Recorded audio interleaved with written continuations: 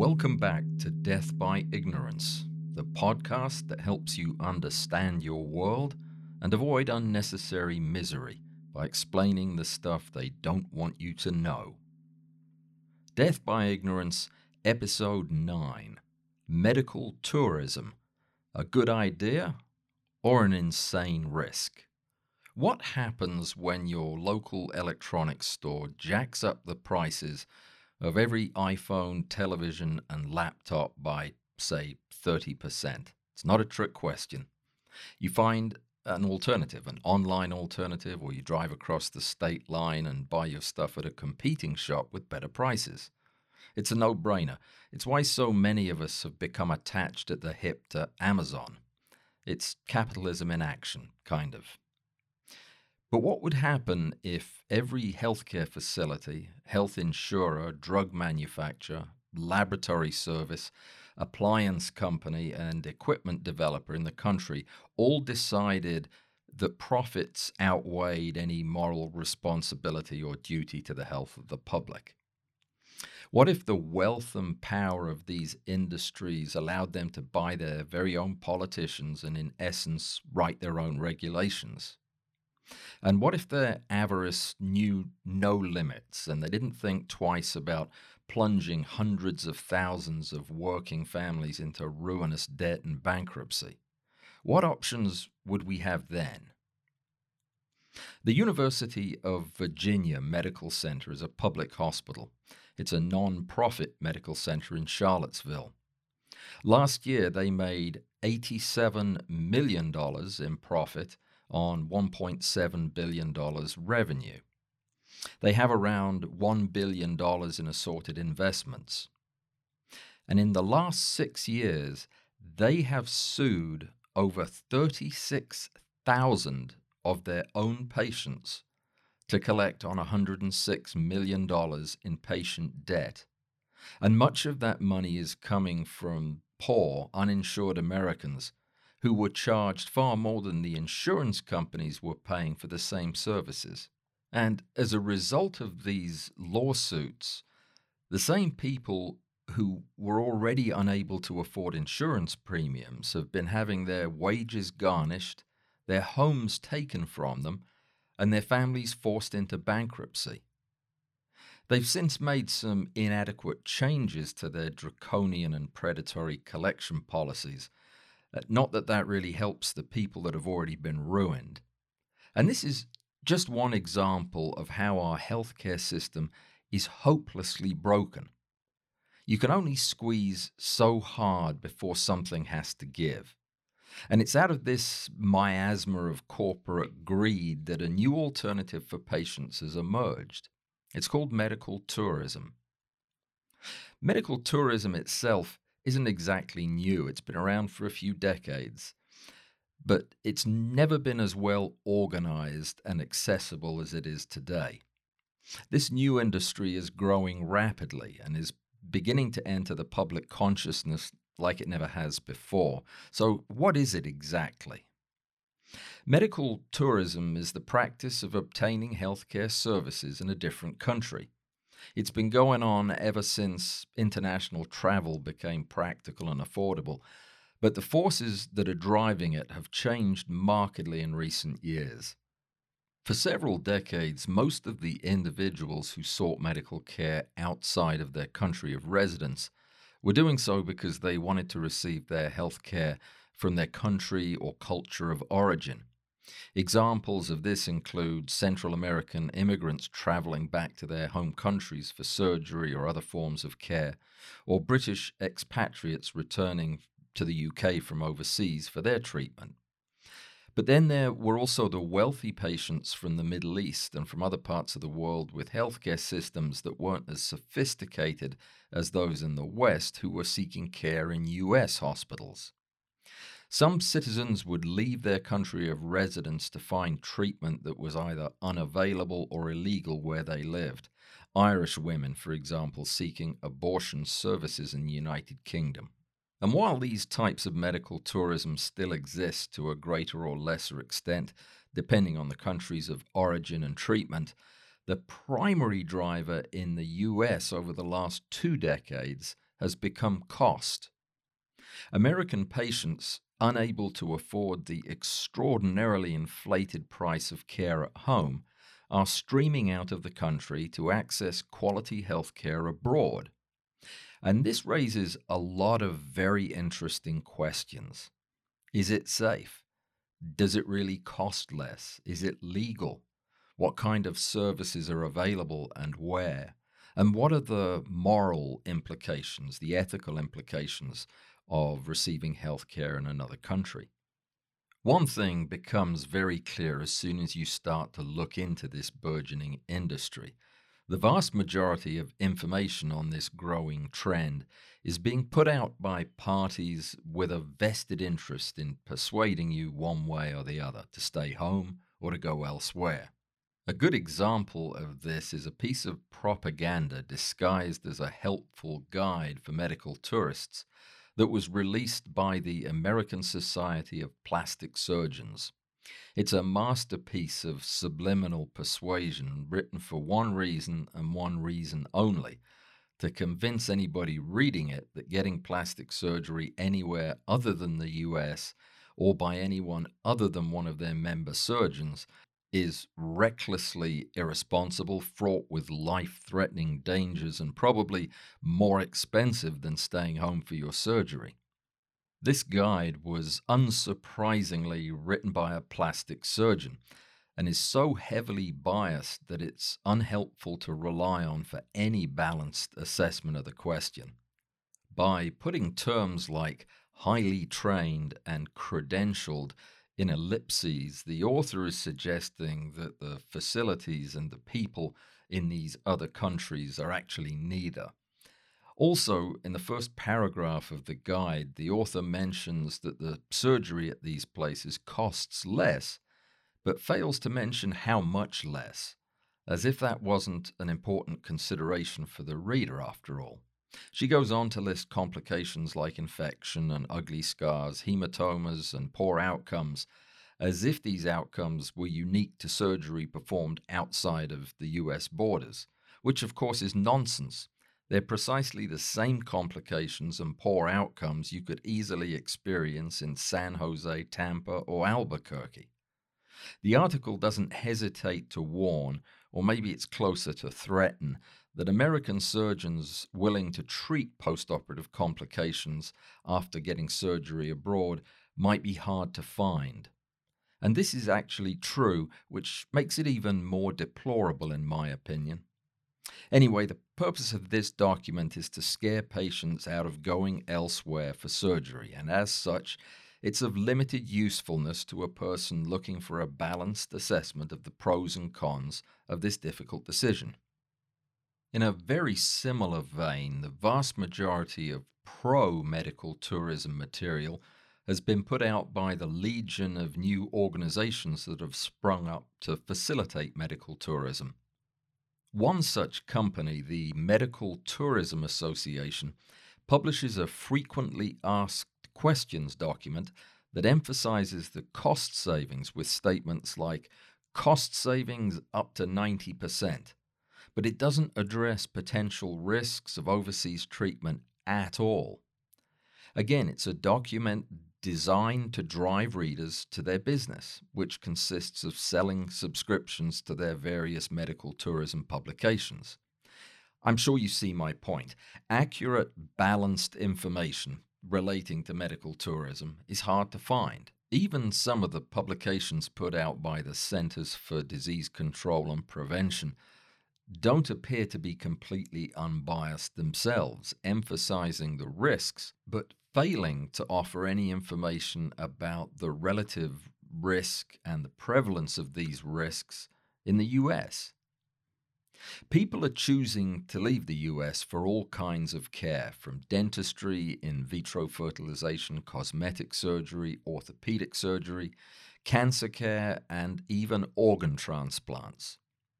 Transplant tourism is a special case and a terrible human rights issue, and one element of the dark side of medical tourism, and I'm going to deal with these separately. For the other categories of treatment, what are the cost advantages and what are the specific risks? I'm going to take these in reverse order.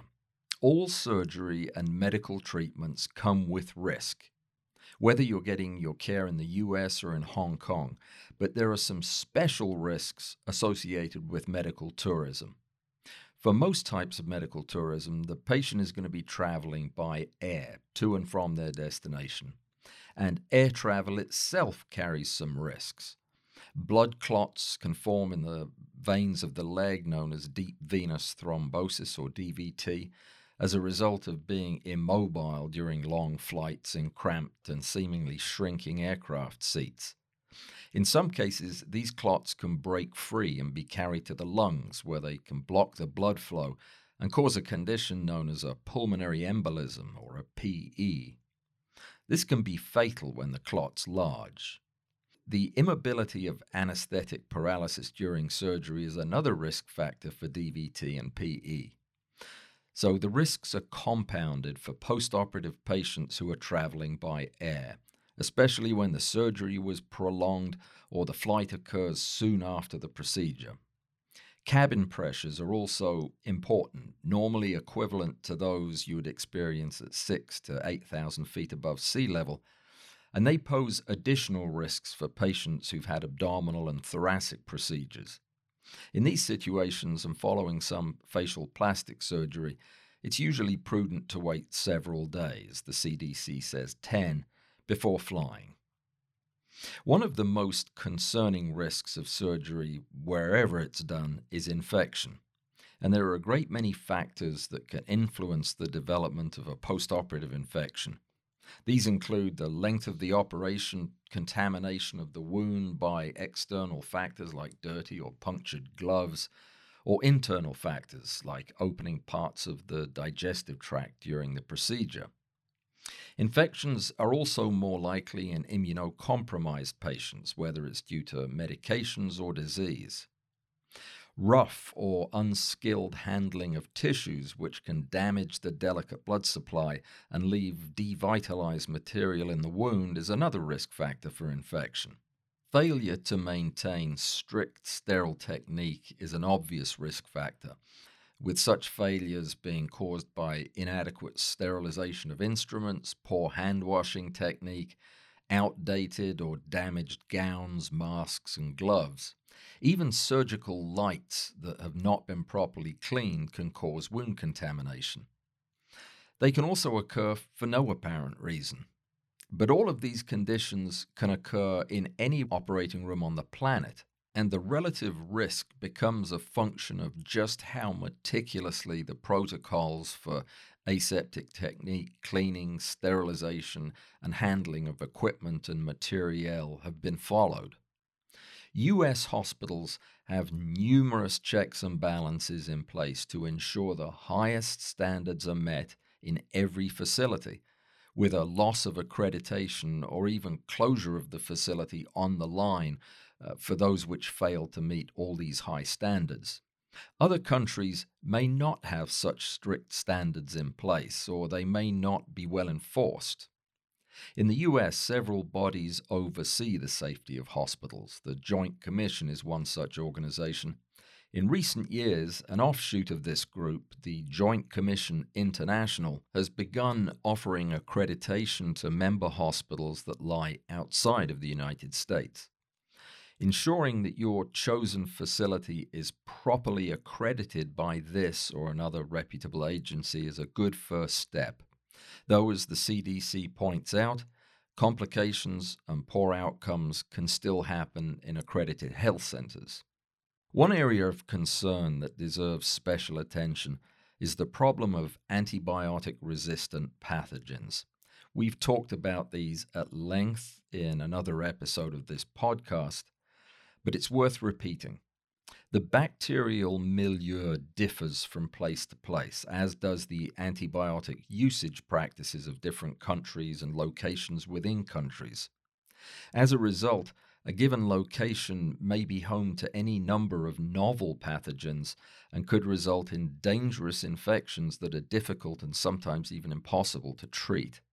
And while this happens also in the US, There's evidence that some locations may significantly increase the risk of coming in contact with some truly nasty bugs, like carbapenem-resistant Enterobacter in Thailand or non-tuberculous Mycobacterium in the Dominican Republic or Q fever in Germany. The risk of acquiring other blood-borne pathogens like HIV, hepatitis C, and hepatitis B may also be higher in certain overseas locations. Other considerations when contemplating medical travel include security issues related to private information and medical record keeping in some locations, or a lack of licensure information or outcome data from medical professionals at some overseas facilities.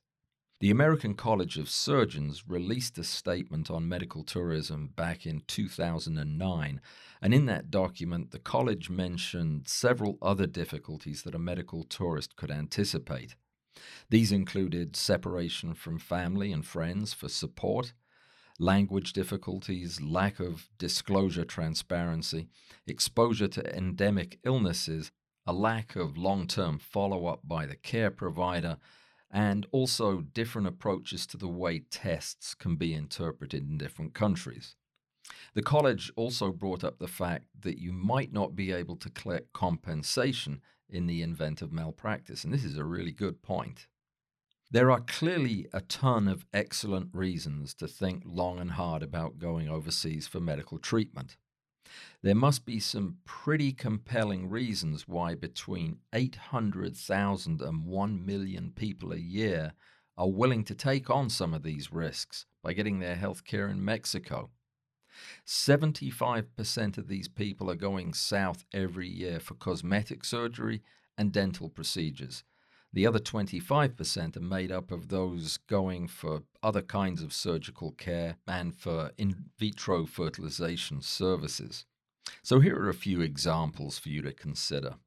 $15,900 of dental work in the US can be had in Mexico for about $4,000.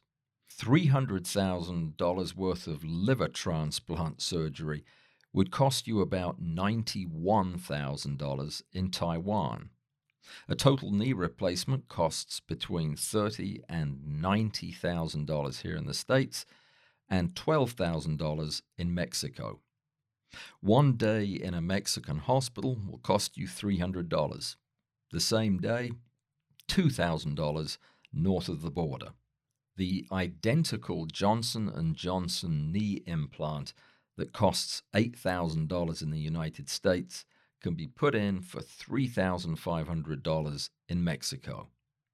A breast augmentation costing $10,000 in the US can be done for $2,500 in the Dominican Republic. But before you rush off to Santo Domingo to get your knockers levitated, you should consider the disturbing fact that the Dominican Republic has been listed as the most dangerous place for cosmetic surgery after more than 18 women who underwent cosmetic surgery at 5 different Hispaniola clinics were diagnosed with wound infections following their surgery. Most of them were caused by one of two uncommonly awful bacteria, Mycobacterium abscessus and Mycobacterium fortuitum. These are germs indigenous to that area and ubiquitous in the soil of the land. So it's probably a bad place for a boob job, savings or not. But let me stress once again, the fact that a particular overseas hospital has a given infection rate is fairly meaningless out of context. In order to make a decision about whether to have your surgery done at your local surgery center or at this surgery center in another country, you'd also need to know the infection rate for the same operation in your own country. And these are numbers that can be difficult to find, but they are available. So maybe you're wondering, if this is such a good deal and seems to be, in most cases, about as safe, why aren't employers sending their employees out of the country for their health care? Well, as it just so happens, they are. There's an organization based in Denver, the North American Specialty Hospital, or NASH, which has devised a new model for delivering certain types of healthcare services to U.S. employers. And this is how it works. NASH contracts with employers that have their own self-funded health plan. These are larger companies that bypass the health insurers to take on the risk of their employees themselves. They collect the premiums and they use those funds to cover the healthcare expenses of their employees and their dependents. Now, these premiums are considerably lower in most cases than the health insurance companies could offer. And that's because, of course, the premiums aren't being used to support the insurance company's massive infrastructure or their massive profits or their massive bonuses. So it's a much more cost-effective way for businesses that are large enough to distribute that risk safely. Anyhow, getting back to the story, when one of the company's employees needs some expensive orthopedic procedure like a joint replacement, they call NASH. NASH has about 40 orthopedic surgeons with whom they work, and they also have a top-notch accredited Mexican hospital that they're partnered with. NASH takes it from there and arranges for the patient to get all their pre-op testing done at home. The company then matches the patient up with an available surgeon and flies them both down to the Galenia Hospital in Mexico. The surgeon does the operation, flies back home with about $2,700 in his pocket. That's 3 times as much as he would get paid by Medicare for the same operation. And the patient hangs around for several days of postoperative care and physical therapy. The program is, of course, voluntary for the patient, but if they do opt for this program, they pay not a penny out of pocket. Their travel, lodging, food, and other bills are covered by the employer, who also gives the patient a $5,000 bonus after their surgery. NASH makes its money from the employer by charging a fee for each patient, but the employer, having paid for pretty much everything and given the patient a $5,000 bonus, still comes out saving more than 50% of the costs of getting the surgery done in the US. I, for one, find this extremely interesting and a very promising model.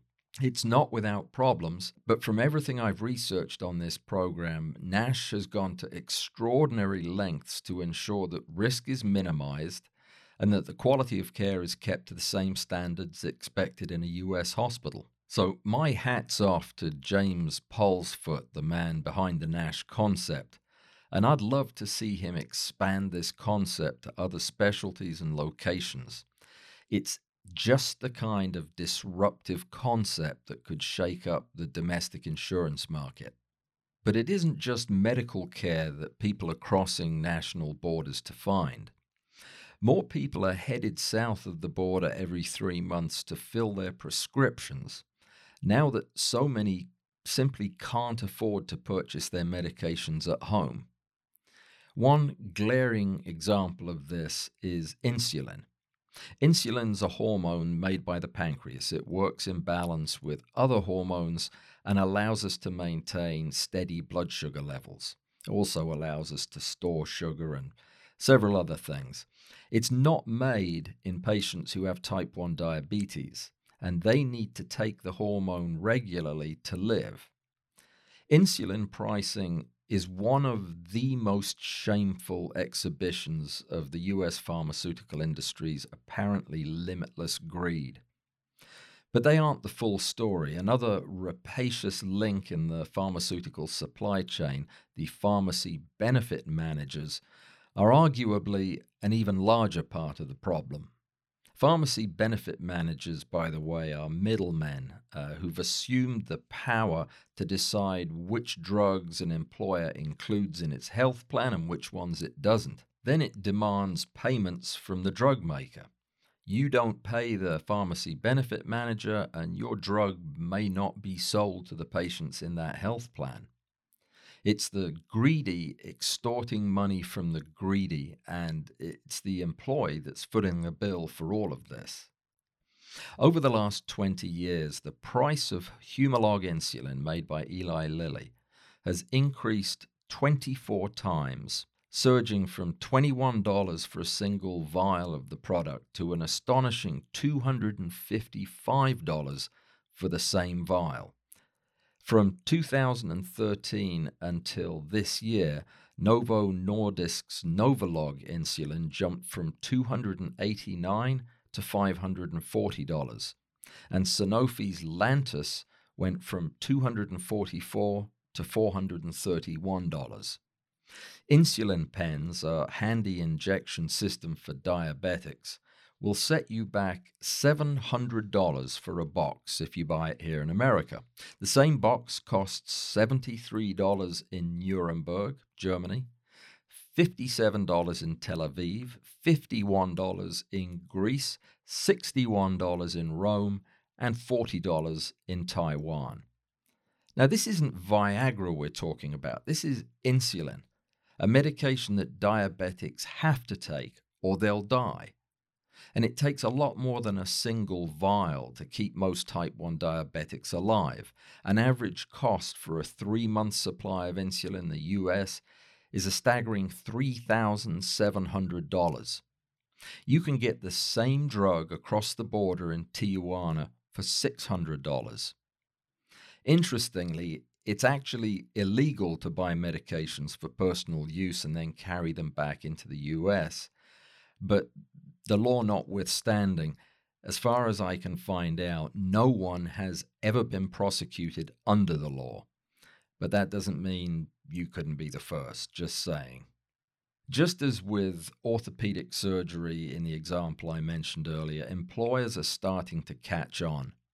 The Utah State Public Employee Health Plan has started a voluntary pharmacy tourism program for covered patients who are being treated with one of 13 really expensive drugs. The plan flies the employee and a companion to San Diego, where it picks them up and drives them to a pharmacy in Tijuana, just over the border in Mexico. There, they can purchase a 3-month supply of their medication. One of the drugs that this plan covers is the immunotherapy agent Humira, which costs $4,500 in the US and less than $2,000 a few miles further south in Tijuana. The program is pretty new, but they've estimated they will cut pharmacy costs to the plan by about $1 million in the first 6 months of operation. So just how big a deal is this medical tourism industry? Visa, the credit card people, estimate that medical tourism is a $50 billion a year industry.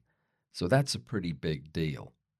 And if I'm reading the tea leaves correctly, that's just a drop in the bucket compared to where this is going to go as more employers run out of patience with the U.S. healthcare system. But if you know me at all, you'll know that I can't let the word Visa escape my lips without a word of admiration for another fine, upstanding company that makes money by ripping off people who should know better, but somehow miss the excellent educational content provided to young Americans while they're in school. You know, how to avoid the trap of compounding interest from revolving credit card debt. Well, come to think of it, was that one of the courses that was dropped to leave room for another intelligent design lecture? I forget.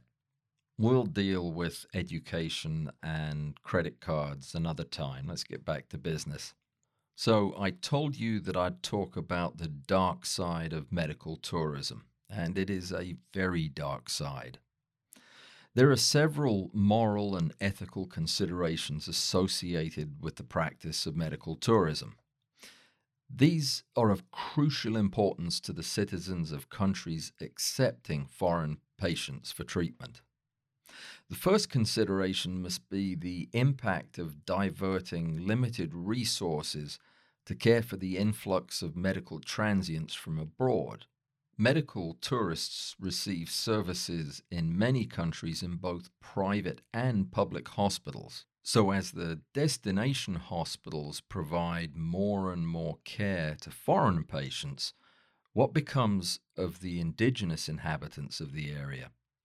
You see, this is big business for the health systems that are vying for American and European patients, and it's critical that we don't add to the problems of the local populations who are already struggling to get timely care in some locations. When foreign cash paying patients are competing with the local population for slots on a waiting list or access to a scarce resource, who's going to win in that? When all the best physicians in a tourism destination are recruited onto the staffs of the new cash basis clinics and hospitals, who'll be there to care for the local population? When limited supplies of expensive pharmaceuticals or implants are available, who gets them? And please don't be thinking that that's not our problem. It should be the problem of anyone considering treatment abroad. In many cases, these decisions are zero sum propositions. Someone wins and someone must lose. Or more accurately, someone may need to die so that another can live. And this is a calculation that we need to make ourselves. It's a moral imperative that we make it our business to understand the local impact of our use of their resources to ensure that we're not imposing a two-tiered health system for the local population to have to deal with. We've talked about the problem of antibiotic resistance, but I'd like to remind you of how much more of a problem it'll become if the export and import of strange new superbugs goes unchecked. The consequences of a logarithmic increase in antibiotic resistance across the globe would be nothing short of cataclysmic. Global antibiotic use protocols must be established and strictly enforced if there's any chance of slowing the inexorable growth of this terrifying problem. With so many stakeholders, patients, brokers, governments, healthcare providers, insurance companies, and medical tourism organizations, a well-organized, multidisciplinary regulatory framework needs to be in place to oversee the explosive growth of this global industry. We, the big we, the United States, must play a central role in establishing safe and practical protocols governing every aspect of medical tourism. The very darkest corner of the medical tourism industry is that of transplant tourism. I wish I could say that the commodification of human organs was just a wild overstatement of a potential future problem, something we should keep an eye open for. But that isn't even close to the revolting truth of the matter. For more than 20 years, and with incontrovertible documentary evidence accumulated since 2006, the communist regime in China has been rounding up ethnic and religious minorities and interring them in re-education and detention camps.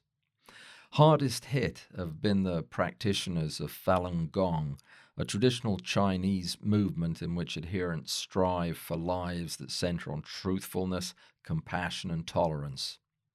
These inoffensive and non-violent dissenters, along with many Turkestani Uyghur Muslims of the Xinjiang region, have become prisoners of conscience, filling detention camps across the country.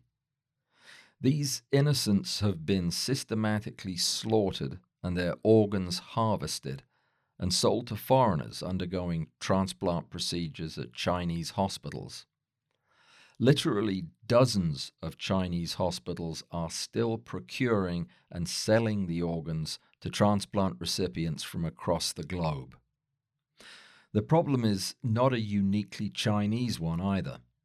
Numerous other countries have been implicated in the harvesting and sale of illegally procured human organs. South Africa, Pakistan, India, and the Philippines are among the other countries believed to participate in this practice.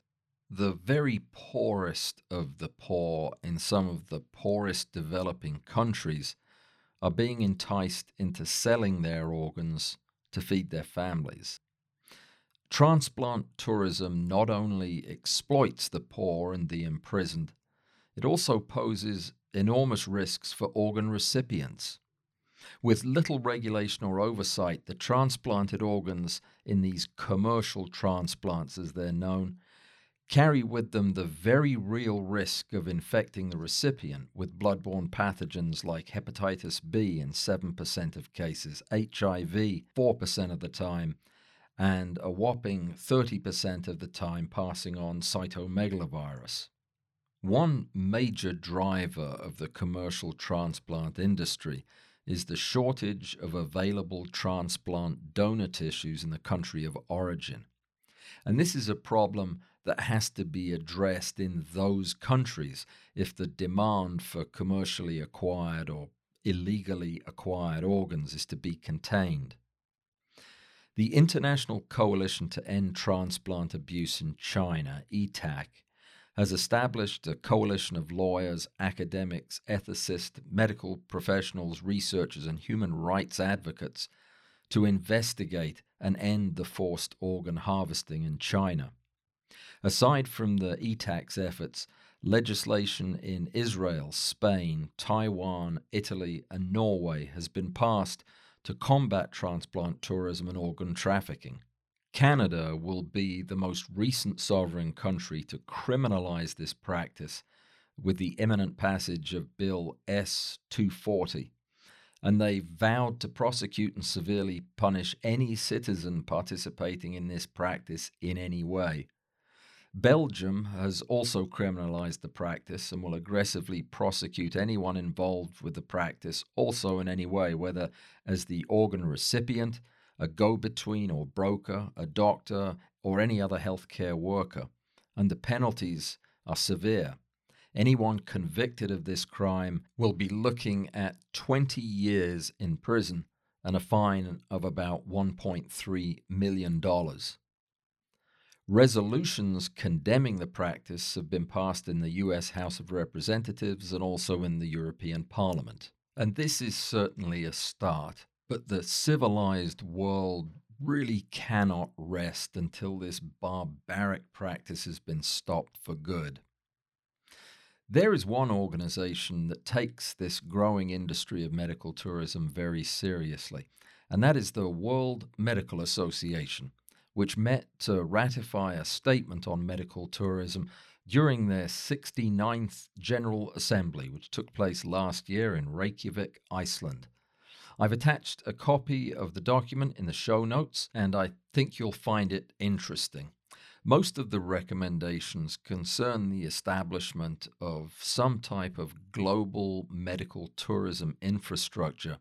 In this document, the World Medical Association makes many of the points that we've just been talking about, like the importance of developing healthcare systems in every country so that the demand for medical tourism is somewhat controlled.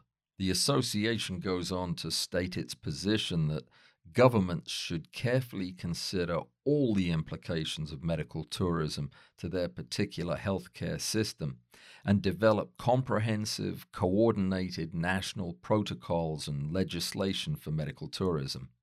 They also bring up calling on governments and service providers to ensure that medical tourism doesn't negatively affect the proper use of limited healthcare resources or the availability of appropriate care for local residents in hosting countries. Special attention should be paid to treatments with long waiting times or involving scarce medical resources. Medical tourism must not promote unethical or illegal practices such as organ trafficking. The authorities in any medical tourism destination should be able to stop elective medical tourism when it endangers the ability to treat the local population. But there's also some very sage advice for prospective medical tourists, and I have loosely paraphrased some of the more salient points here. It goes without saying, but I'm going to say it anyway, that nothing I'm about to talk about should be construed as any kind of medical advice. I'm passing on these recommendations because the WMA thinks they're important. So do I. But for any actual medical advice or decision making, go talk to your doctor. Got it? Good. So let's look at some of the advice the WMA is giving. First of all, understand that the place you're headed is probably going to have all their own regulations and laws. Most countries do. And some of these destinations may not be as gung ho as the US when it comes to suing doctors, nurses, janitors, and fellow patients for malpractice. It just makes sense to know what you might be getting into. Hope for the best, plan for the worst. Secondly, you should have a treatment plan with a cost estimate and a payment plan in hand before you climb onto the Orient Express. Make it your job to understand the risks of surgery in combination with travel, especially air travel, like we talked about. Third, some people might like the idea of combining the repair of their massive scrotal hydrocele with a nice hiking tour of the Himalayan foothills. I suppose I get it in principle, killing two birds with one stone, but honestly, trying to mix up a vacation with surgery sounds more like a disaster waiting to happen. I honestly can't see the attraction of hiking with a hydrocele. That would be the pre-op holiday, or trying to cram a badly bruised and swollen scrotum into a Speedo, which would be the post-op holiday, I guess. To each his own, I suppose, but adding a holiday to your trip will most likely lead to a rotten holiday, post-operative complications, or both. Fourth, note that privacy laws are not the same in all countries, and it's possible that your medical information will be seen by individuals who are not medical professionals, interpreters being one example. If you decide to go anyway, ask for documentation specifying the services that are going to be provided by non-medical practitioners, including interpreters, and an explanation as to who will have access to your medical information. Fifth, all clinical and administrative individuals involved in your care should be aware of their ethical obligation to protect your confidentiality. Interpreters and other administrative staff will be looking at your information, should sign confidentiality agreements, and your intermediary or the company handling your trip should be able to take care of this for you. You just need to make sure that they do. Sixth, be aware that a change in your clinical condition could result in a change in both your cost estimate and in associated travel plans or visa requirements. And this eventuality is something you need to think about before you go, and make absolutely sure that your medical tourism coordinator or helper will be equipped to deal with these issues if they come up. Again, just make sure that they can. Seventh, if your treatment plan changes, find out why and make sure you understand before giving consent to any new plans. Eighth, some patients with terminal incurable conditions may choose to travel for treatment that isn't offered in the US. These individuals are particularly vulnerable. In the perfect world, the destination physician should be able to give you honest and accurate information about your medical treatment options, including any limitations of the treatment, whether the treatment is actually going to alter the course of the disease in any appreciable way, whether it will increase life expectancy or improve the quality of life. And if after examining all the data, the physician concludes that it's really not possible to improve your medical condition, the physician should advise you not to travel. But that isn't always the way it works. Patients in this situation are grasping at straws, and understandably so.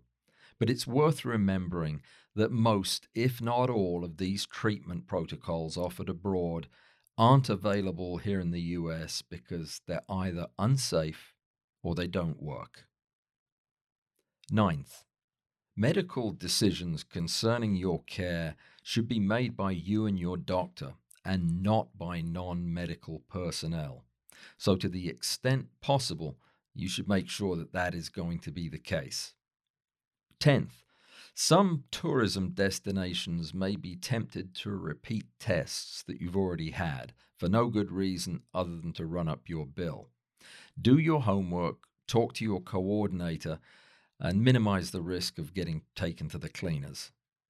11th, make sure that you'll be given written reports and treatment summaries in a language that you can read and understand. The instruction, remove dressing in 3 days, written in Ukrainian, could easily be mistranslated to rub wound with stinging nettles, get drunk, and go bungee jumping. Or at least it would be if I was doing the translation, so just be careful. 12. Make sure that any test results, imaging studies, or pathology reports are going to be sent home to your US physician, and this is very important for your follow-up care. And you need to make absolutely sure that your intermediary or the company you're working with has got all of this arranged. 13th, don't go unless you have a solid follow-up plan for when you get back. Who'll be taking your stitches out, managing your physical therapy, or draining your wound abscess? Ideally, your US physician and your Argentinian physician will have communicated directly at some point about your care and follow-up.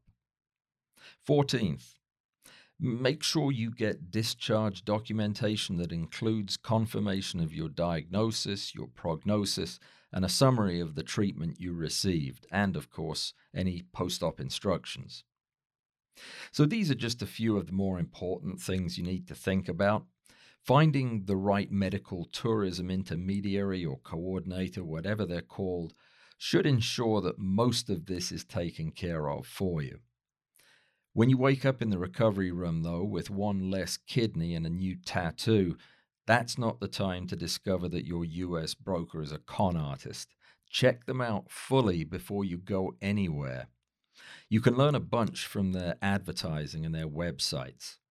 And a good place to start is to look for companies that provide detailed information about the licensing and accreditation status of physicians and facilities, and even better, the facility's outcomes data. You should find detailed information about the specialties of the physicians, their experience with your procedure, and information about the risks that may accompany medical tourism. If an organization isn't giving you clear, understandable, detailed information about what you're getting ready to do, you should probably give them a wide berth.